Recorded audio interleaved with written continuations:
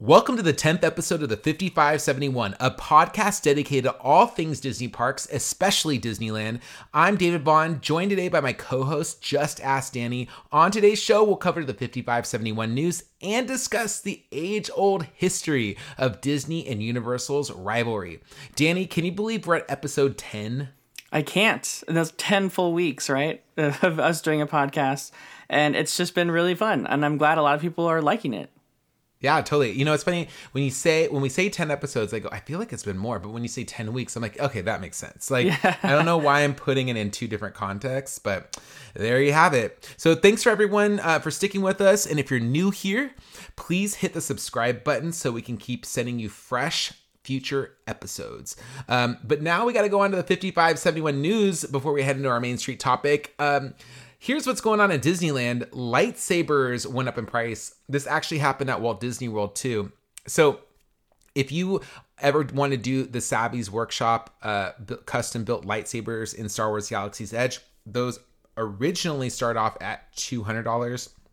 Then they went up to $220, and now they're at $250 each. And it's the same, as far as I know, it's the same lightsabers. So they did change out, I think, one of the hills, but still all the same kind of experience.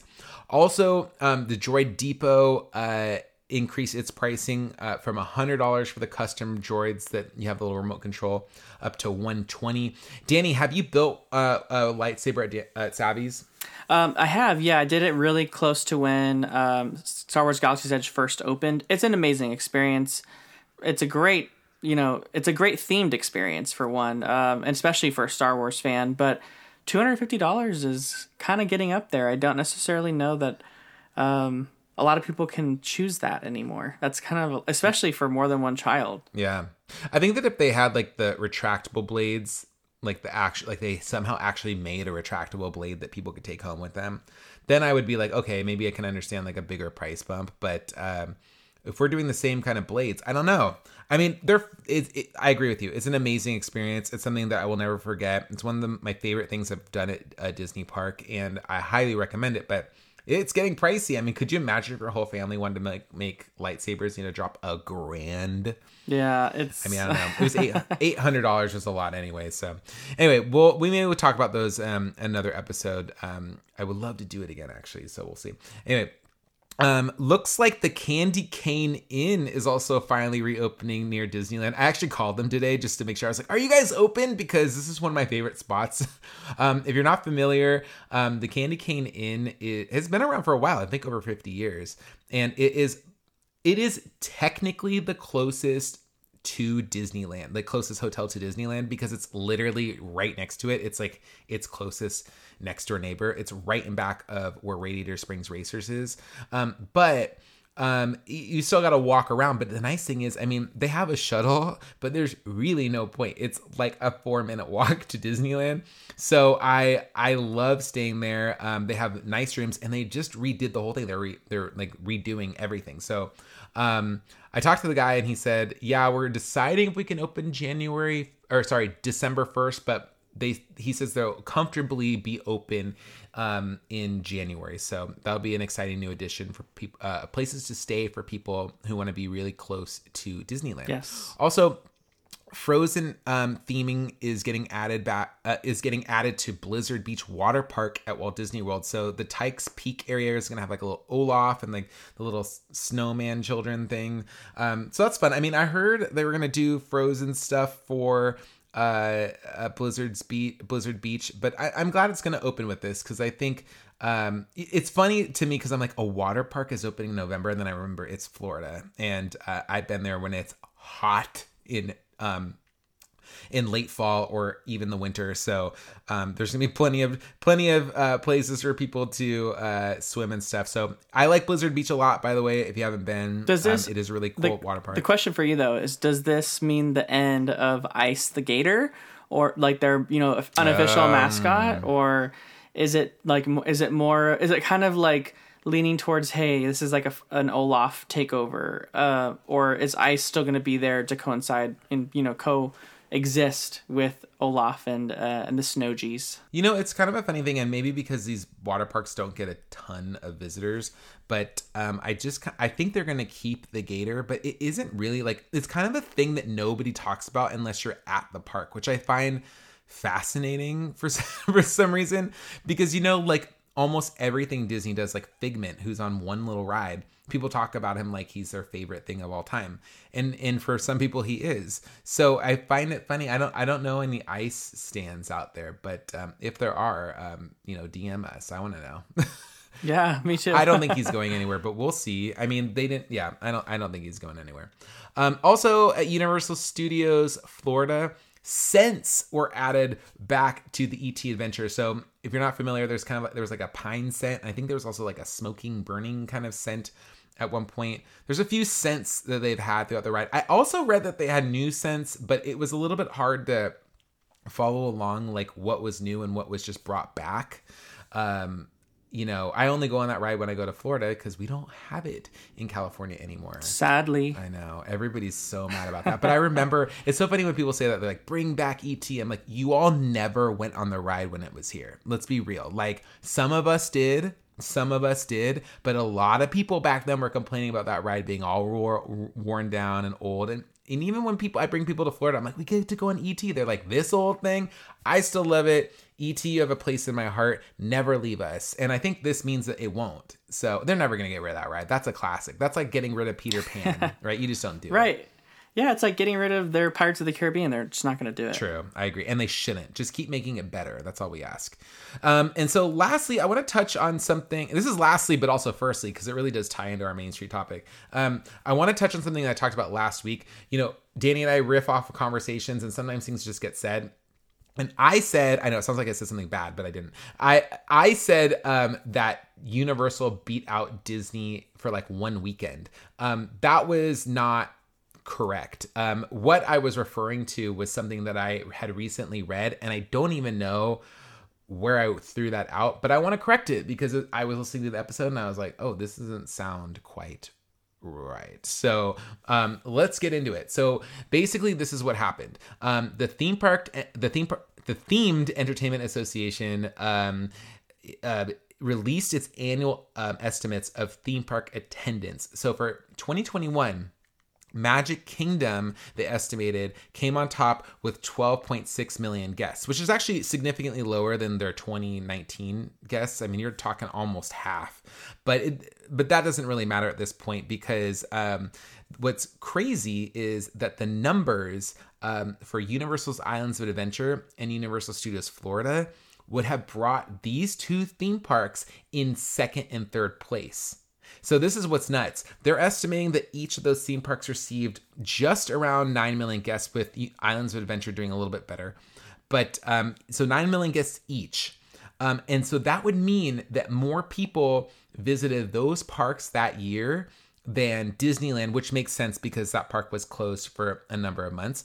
But then also more park guests than Disney's Animal Kingdom, Epcot, and Disney's Hollywood Studios. So that's pretty nuts to me to think that Universal would have beat them out. But, you know, there's a lot to unpack in this situation. And I'll give you those numbers really quick. Disney's Animal Kingdom was estimated by 7.1 million, Epcot 7.7 million, and Disney's Hollywood Studios at 8.5 million, in case you're wondering how much of a difference.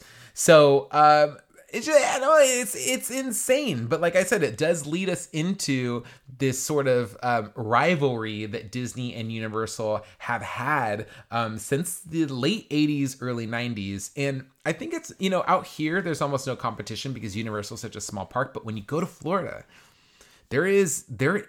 Universal has been upping its game every single year for decades since it began. And it's at that point now where we're seeing estimated numbers hit above Walt Disney World. So, Danny, why don't you take us into this? Because I know you got stuff to say about this, and I am just like, there's a lot to be said about TEAT and their process. And I think that our listeners who maybe aren't familiar might want to know, like, what's going on? Like, and also if you're like, why would I want to know about this rivalry?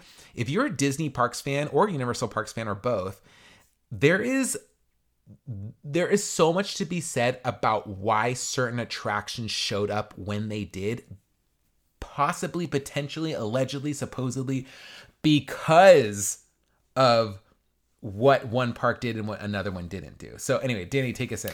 Yeah, no, and I agree. The rivalry, is gonna heat up for sure, because NBC Universal, right, is Comcast. They've got the backing of a major media corporation just like Disney, and they've realized over the years, like David mentioned, that this is a lucrative market, and Florida is a worldwide destination for just about everyone, not just within the United States. And they really want to take over that piece of the pie. So we read numbers from, that were kind of associated with TEA and AECOM.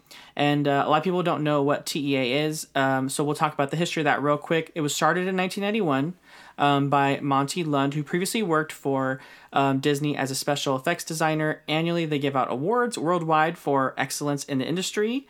Today is a nonprofit organization that is overall highly respected within the industry. And let me tell you, when Disney receives these awards, they are very proud of them. They post, about it on their news website. They share it with media. They're very, very proud of the awards they get. More recently, the Stuntronic from Avengers Campus received an award.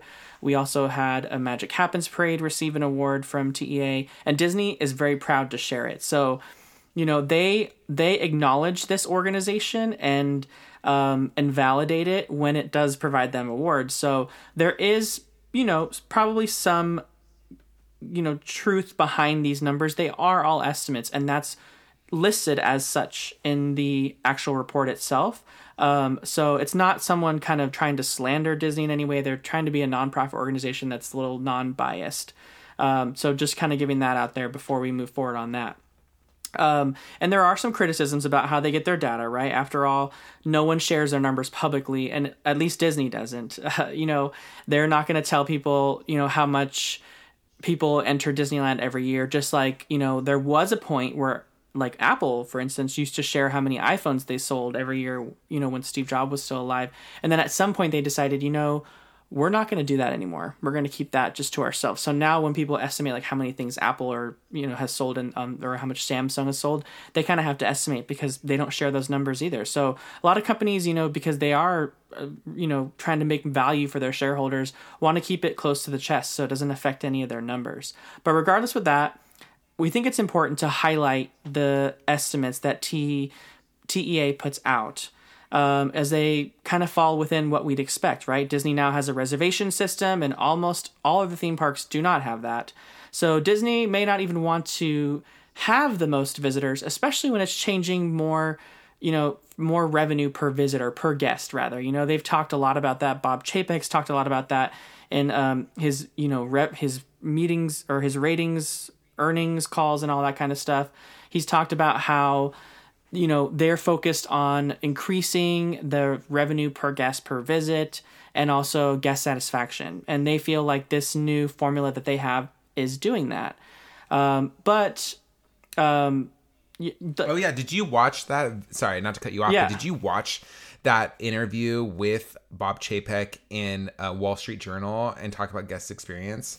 Because yes, I did. I think that just came out, and and it was like, basically, he was saying that Disney doesn't want the parks overcrowded, which they've been saying since the reservation system came in, and that they said, this is what I found really, really interesting. Mm-hmm. They said that Disney doesn't really control demand, that they don't have control over how much demand they have, which I find so.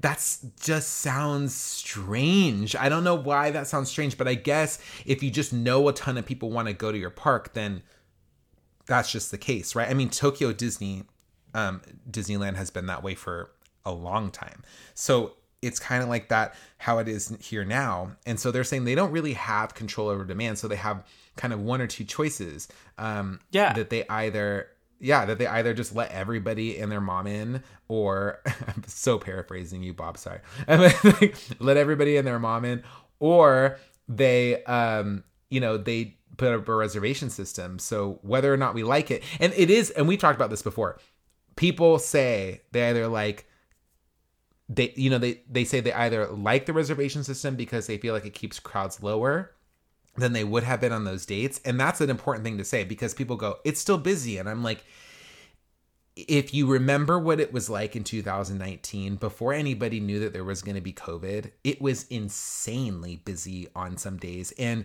the fact that we all know that there were several holiday weekends year after year, and especially during between Christmas and New Year, right, that they would sell out. And we've talked about that before, like sell out, shoulder to shoulder, insane lines, terror. So whether or not people love the reservation system, Disney's here saying it's fine. And then they're also knowing, like, we're going to put this in, but they're also doing this knowing that it could affect their overall numbers and where they match up. Will we get to a point where Magic Kingdom is no longer the most visited park? Yeah, that's interesting. Yeah, I agree. And I think when it comes to like him saying that Disney doesn't really control demand, I just don't really feel like that's true. I feel like there's an aspect to that and there isn't an aspect to that, because like although people think it's more like, people will tell you, oh well, David, it's still crowded, and you remind them about 2019 numbers. I think what was happening is maybe Disney says they don't control demand, but what they're doing now is they're spreading out demand. And so, whereas, like you mentioned in a previous episode, I don't know if it was the one before or the one before that, how you talked about how January and February just like aren't really good times to go anymore, whereas they used to be, and how like February, or I think you mentioned that like on a TikTok or something, how February. Yeah, I did. Yeah, like how February's prices now are like super high, and like the reason for that is because demand is they're trying to spread out demand, so they're trying to kind of like tell people when to go based on the cheaper prices, so they expect those days to be more crowded versus the other days.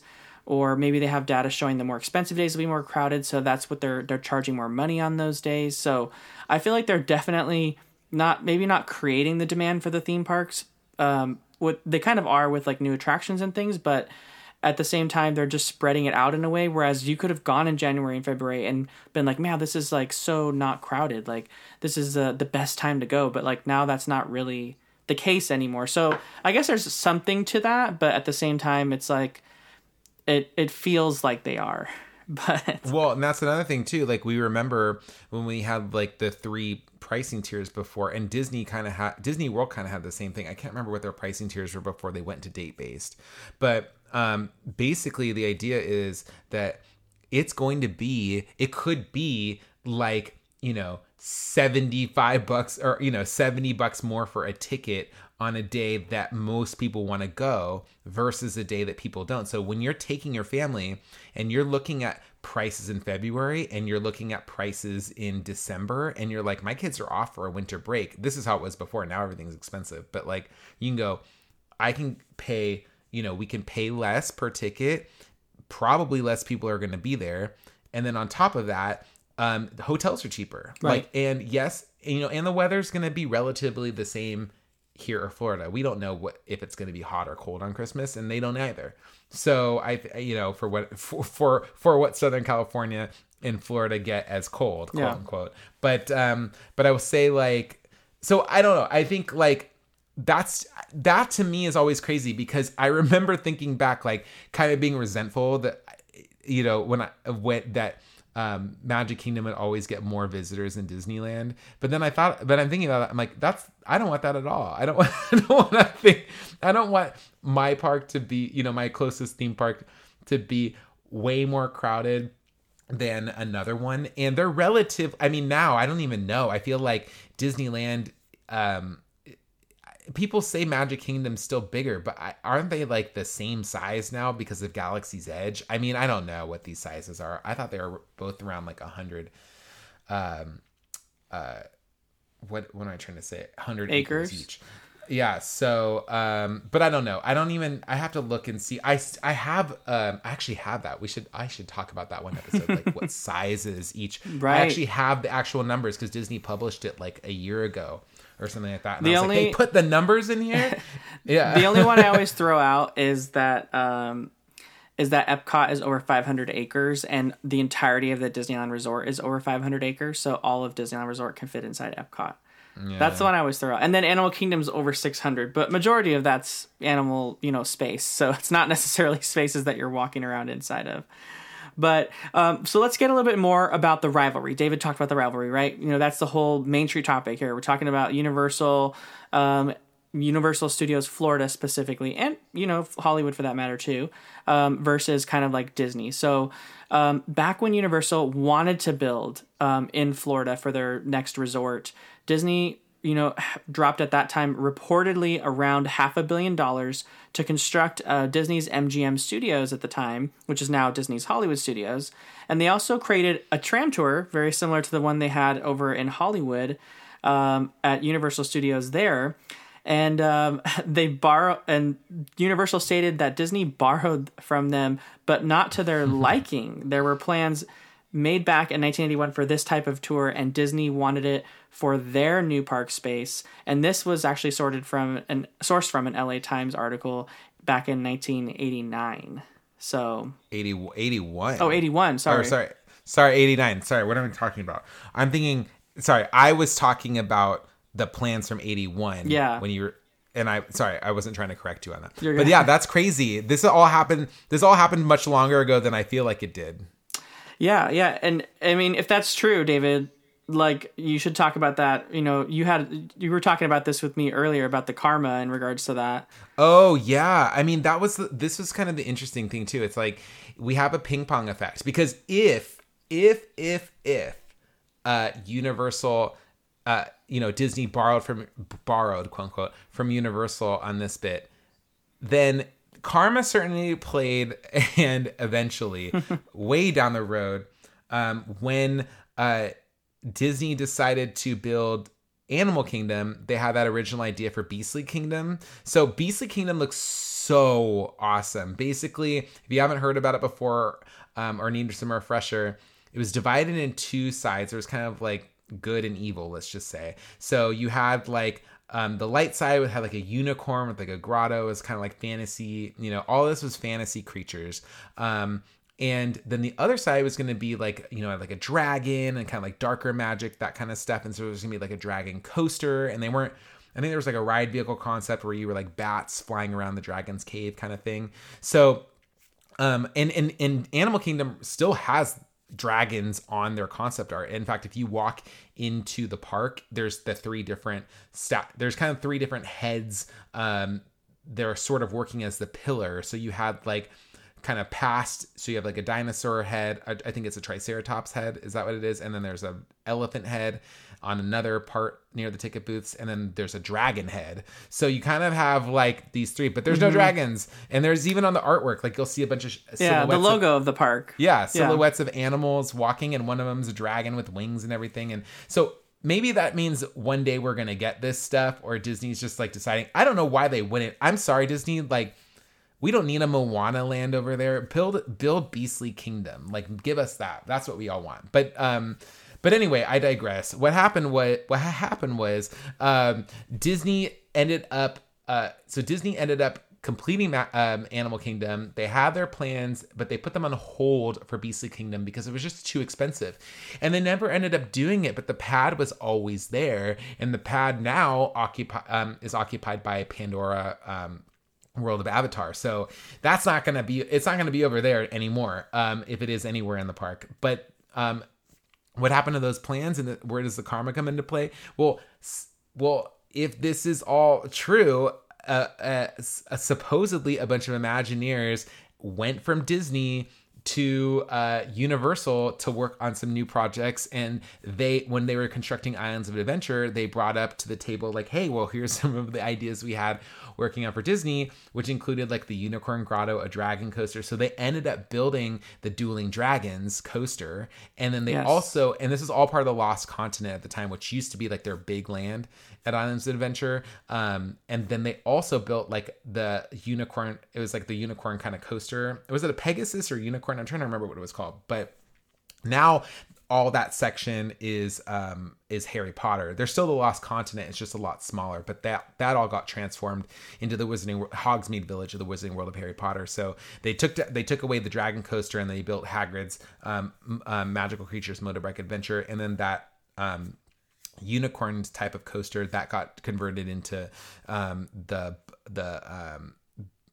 Flight of the Hippogriff. So all of that did end up somewhere, and so if Universal was ever mad, they ended up having probably the biggest hit of that entire park was that area, and it continues to be. So that's just, I don't know, we'll see. I always say allegedly. We've all heard the story and it's probably true, but like, you know, when you can't see stuff in writing, it's a little bit hard to say, yes, this for sure happened. But this is all like this is all the story. But regardless, it was a little too close. So I'm just going to say even somebody borrowed something from somebody a couple times. Yeah, and I mean, and the Lost Continent specifically, and just Islands of Adventure is one of the most beautiful theme parks ever. And everyone who visits will say that. And I could easily see, you know, this story that we've all heard, having a lot of truth behind it. You know, we know Imagineers did move to Universal. Whether or not they were influenced by some of these projects is unconfirmed, right? But it makes sense, you know, the Dragon Coaster, all that kind of stuff. Dueling Dragons was awesome. They eventually absorbed that ride into Wizarding World as like the Dragon Challenge for like based off of Goblet of Fire. And then, like you mentioned, it became the Wizarding World's Hagrid's roller coaster, which we know and love today. But of course, but I want to know, like, did Universal ever... Because, you know, we always see kind of these back and forths between, but like, did Disney ever properly respond to the Wizarding World right away? Because like, they kind of knew it was coming. So what did they do how did they drop the ball and just not make anything new? Like, what came out around the time the Wizarding World? I'm trying to remember. The Wizarding World was a huge success, and Disney did notice, and it was a huge success with everyone, and they quickly responded with plans to revamp their Fantasyland in the Magic Kingdom. The Fantasyland, you know, in their mind, needed some updating. It was a little bit dated. It still kind of had that old kind of tent vibe that Disneyland's used to have back in the day as well too. And so they really wanted to kind of, you know, they removed some attractions that people love, and also expanded out into a whole new area behind the castle and created, you know, attractions that are very, very well liked today, like Seven Dwarfs Mine Train. You had these really immersive attractions like, you know, Belle storytelling with, I don't know the exact name, I think it's Enchanted Tales with Belle, which is like storytelling with Belle herself in like her hut. So her and her dad's house. And then, of course, Be Our Guest restaurant, which is extremely immersive. Then you have the Storybook Circus, which kind of played onto the Toontown Fair they used to have. So they definitely expanded a lot onto the back of the Magic Kingdom, and expanded like beyond the gates of the castle. You know, Disney kind of really cleverly marketed it like it was always there, but you know, they just kind of opened the gates to this new area that people hadn't been to, and it seemed to be that this was their big push as a response to the Wizarding World, because it was around the same time, you know, and they really heavily marketed this, and it got a lot of attention, you know, especially like the Be Our Guest restaurant, and you know, even to this day, Seven Dwarfs Mine Train's like still a massive success. So yeah, that ride is like. I feel like I always see that ride at like just stuck at 70-minute wait. Like everybody loves that ride. I mean, there's a capacity thing too, but like, yeah, for the most part. But we all kind of know, right? We all kind of know, like, moving forward, that like that truly kind of like wasn't what Disney wanted to respond with. They wanted to show that they could have something as immersive as the Wizarding World of Harry Potter. They wanted to have something that had, you know, these interactive elements like wands and, you know, different experiences that were very eerily similar to what you do in the Wizarding World. And I'll let David kind of go into what that was. I think I know where this is going, because you know I love to talk about Star Wars. Okay, yeah, so Star Wars Galaxy's Edge. That's what I was saying. You know, here's the funny thing. When you talk to Imagineers about this, and I have, because I'm just clumsy like this, and you bring up, and I brought up the fact that, you know, I was like, so this is kind, this is kind of like Disney doing what the Wizarding World did, and they always correct you. They're like, no. We did Cars Land, and then this is our kind of new response to an immersive land. This is we're doing another thing, but with a different IP, basically. So Disney internally will never really talk about how anything they're doing is a response to something else, but I think we all know when you see the numbers rolling in, and we see the fact that we have blue milk instead of butterbeer, and the fact that we have, there's it was pretty obvious that it was like, you have the whole experience of like building your lightsaber, and like this whole like let the saber choose the Jedi kind of experience with Yoda in there, and it's like very similar to like Ollivander's wand shop and like people buying something, although you don't use any interactivity with your lightsaber. In fact, they don't want you to use your lightsaber when you're in Galaxy's Edge. They tell you to keep it away because you don't want to get caught. The heavily themed attractions, like you mentioned, the blue milk and the green milk versus butterbeer, like it's very much like in that same blueprint. It would seem to any outsider. It is an interesting difference, though, because when you think about it, when Wizarding World opened over 10 years ago, the whole thing was like you could be in your wizarding robe, you could take pictures in front of the castle, you could run around. Like they let you dress up there and play. It doesn't matter if you're what age you are. Like they sell those things so that you could do it. And Disney is still strict about their no costume guidelines, and they are still not letting people go to Galaxy's Edge unless if you're over 13. You can't go in there and dress up like your favorite Jedi and do pictures unless you go on like a Star Wars night type of thing. But I always thought that was interesting because I just assumed when they were talking about this that we were all going to be running around in Jedi robes and playing Star Wars, but they didn't. They didn't do that. And people, I think they do that a lot less now in the Wizarding World. They still dress up, but I just don't see it like I did when it first launched. But still, and there's even like the they always say like the degrees of Kevin Bacon, right? Yeah, people being connected but there are some connecting degrees of Wizarding World and also Galaxy's Edge, and I'll let David talk about that too. Yeah, so when we talk about like how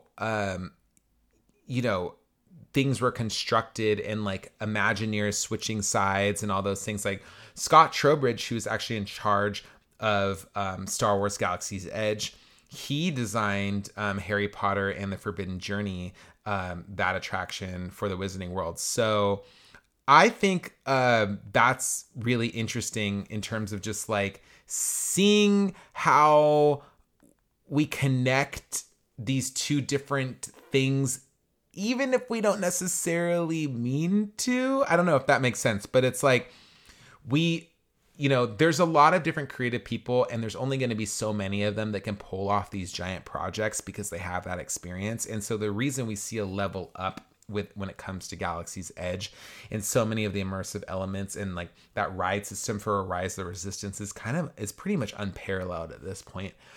Just in terms of the whole overall, what other ride is 16 minutes and has you on basically 4 different ride attraction experiences within one. So, Scott seems to know about how to bring some of these immersive areas to life, and we will actually see if he gets a chance to do the next iteration for Disney. I know he just worked on Frozen, or he just worked on the Galactic Star Cruiser, but now he's talking about maybe working on Frozen. So if we get some immersive Frozen lands at Disneyland, maybe they'll look a little different than they do other places. But that also I think brings me down to like when we're talking about them kind of going along in this rivalry, because if you're thinking about Imagineers and Universal's creative team and like who's interchangeable amongst those two groups and stuff like that, we now are kind of going into the future a bit, and we're seeing Super Nintendo World's going to open up in Universal Studios Hollywood, and I don't know, what do you think Toontown's Yeah, I mean, I agree with you there. I think that Mickey's Toontown is definitely some sort of response, right? I mean, we have to think back about how we all found out about the revamp and reimagining of Mickey's Toontown, right?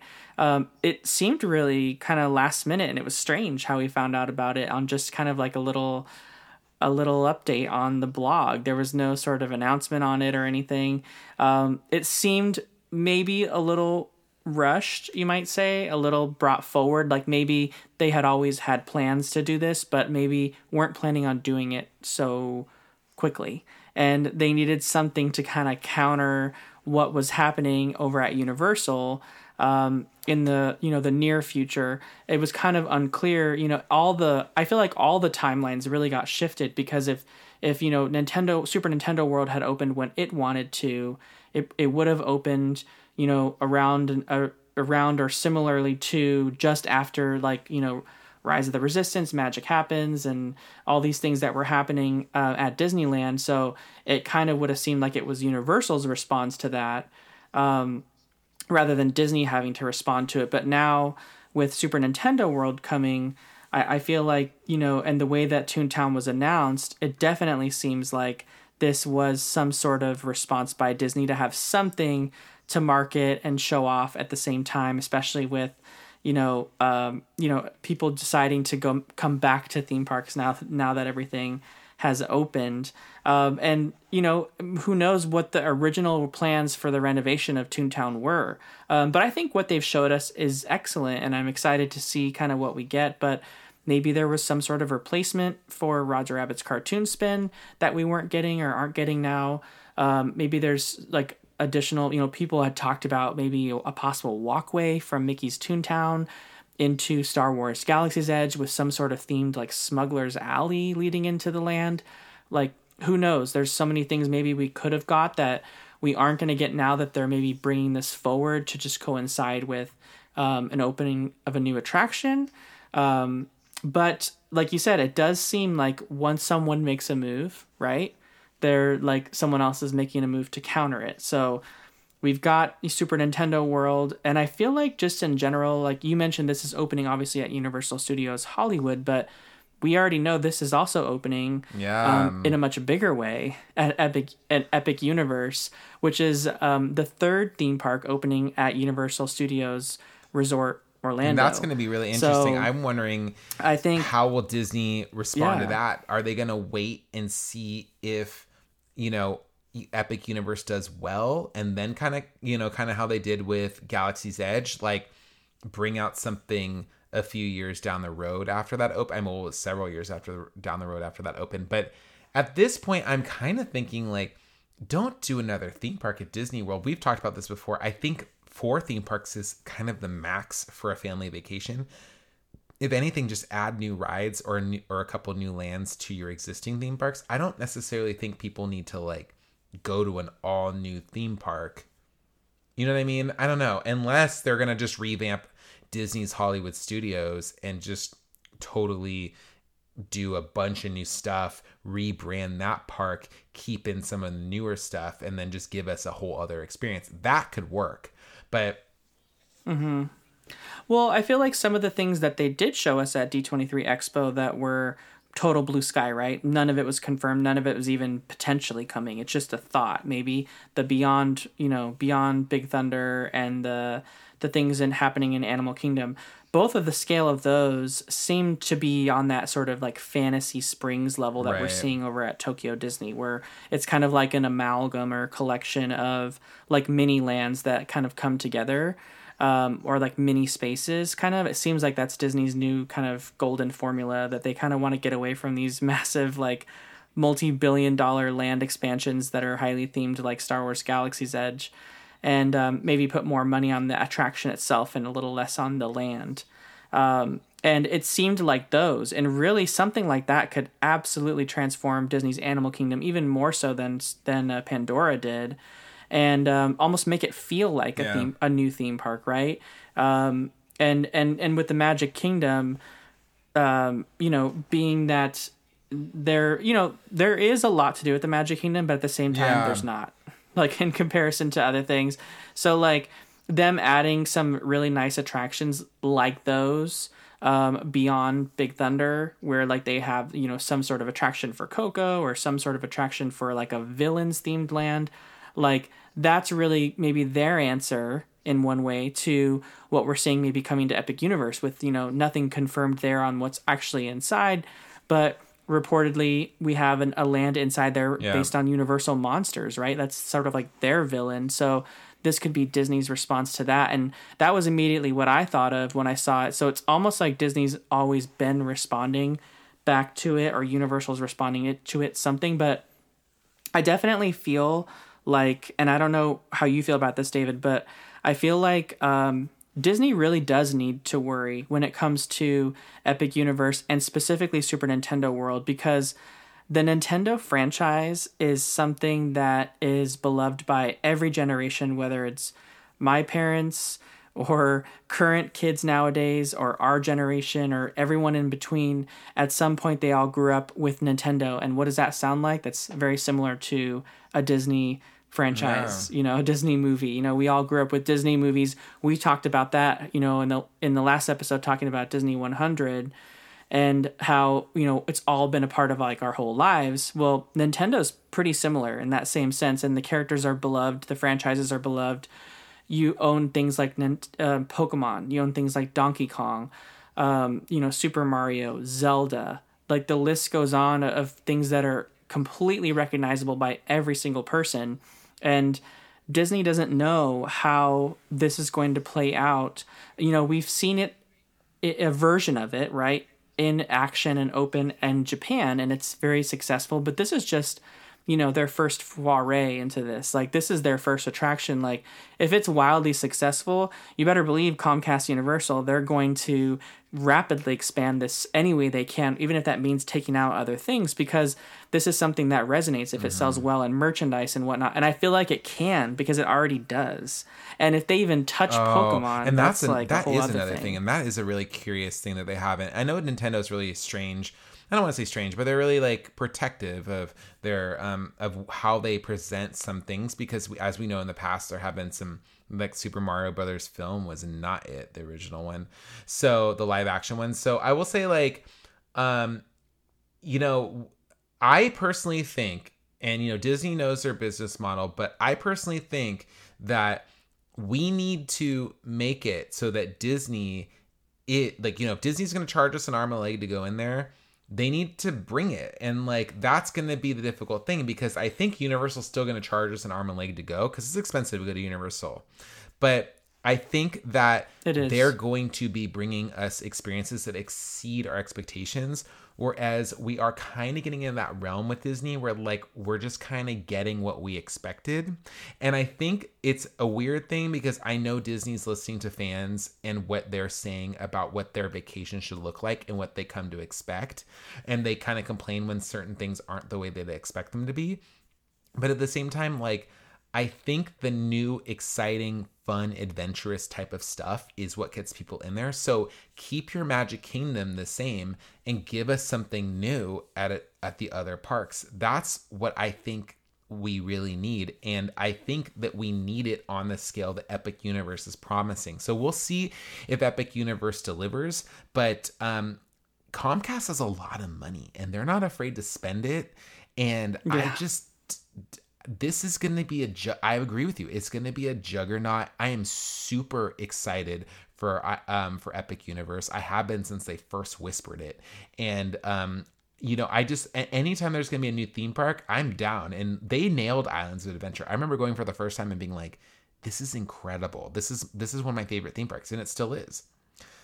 So let's we're going to give Universal a chance. You know, hopefully J.K. Rowling doesn't destroy her franchise for everybody's enjoyment before then. So maybe there'll be a new, I mean, maybe she already has, but I think that, I think there's gonna be new Harry Potter stuff. It's hard. I know. I love Harry Potter. It's hard. There's so many people involved with that project. It's just like, I don't know. I'm digressing there. My point is, though, we'll see what comes out. We'll see what they do with it. We'll see how it all plays out. I'm sure that's what Disney's doing. And we'll only see if this ends the rivalry. It won't. Or if it's going to spark a new version of it for the next decade, which I think is what's going to happen. Yeah, I feel like we're going to see a lot of things come down, specifically from Universal. Even on the Hollywood side, right? We've seen a lot of rumors, whether or not they're all rumors, or something true. Universal Studios Hollywood is definitely going to be doing something before the Los Angeles Olympics, right? We already know that area of where they are located is going to be like, Olympic Central headquarters for like in 2028. So we're only, about 5-6 years away from that.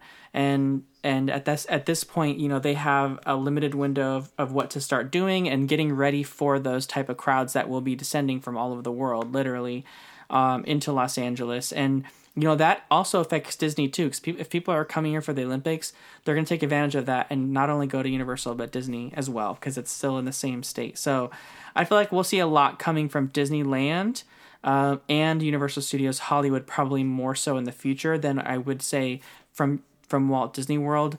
I feel like right now all we really know is that Tron is coming, and obviously we also know a new addition to Disney's Polynesian Village Resort. That is so weird to me, and that is what the weirdest thing to me about all of this is, that literally we have nothing that we really know is happening outside of like after Moana opens in the Polynesian expansion, and that's not an attraction, that's a hotel. But once the Moana water Journey of Water opens, what happens? We don't know. There's literally, we didn't hear anything at D23. Literally, we do not know. There is nothing new coming to Walt Disney World after basically, when's Journey of Tron Water opening? End of this year, end of 2023? I think they're probably all gonna, I think they're all opening mid, like spring-ish. I think we got a while for Journey of Water, but I don't know. I think it's a little bit. So? I don't remember. But point is, regardless, after next year, we may not.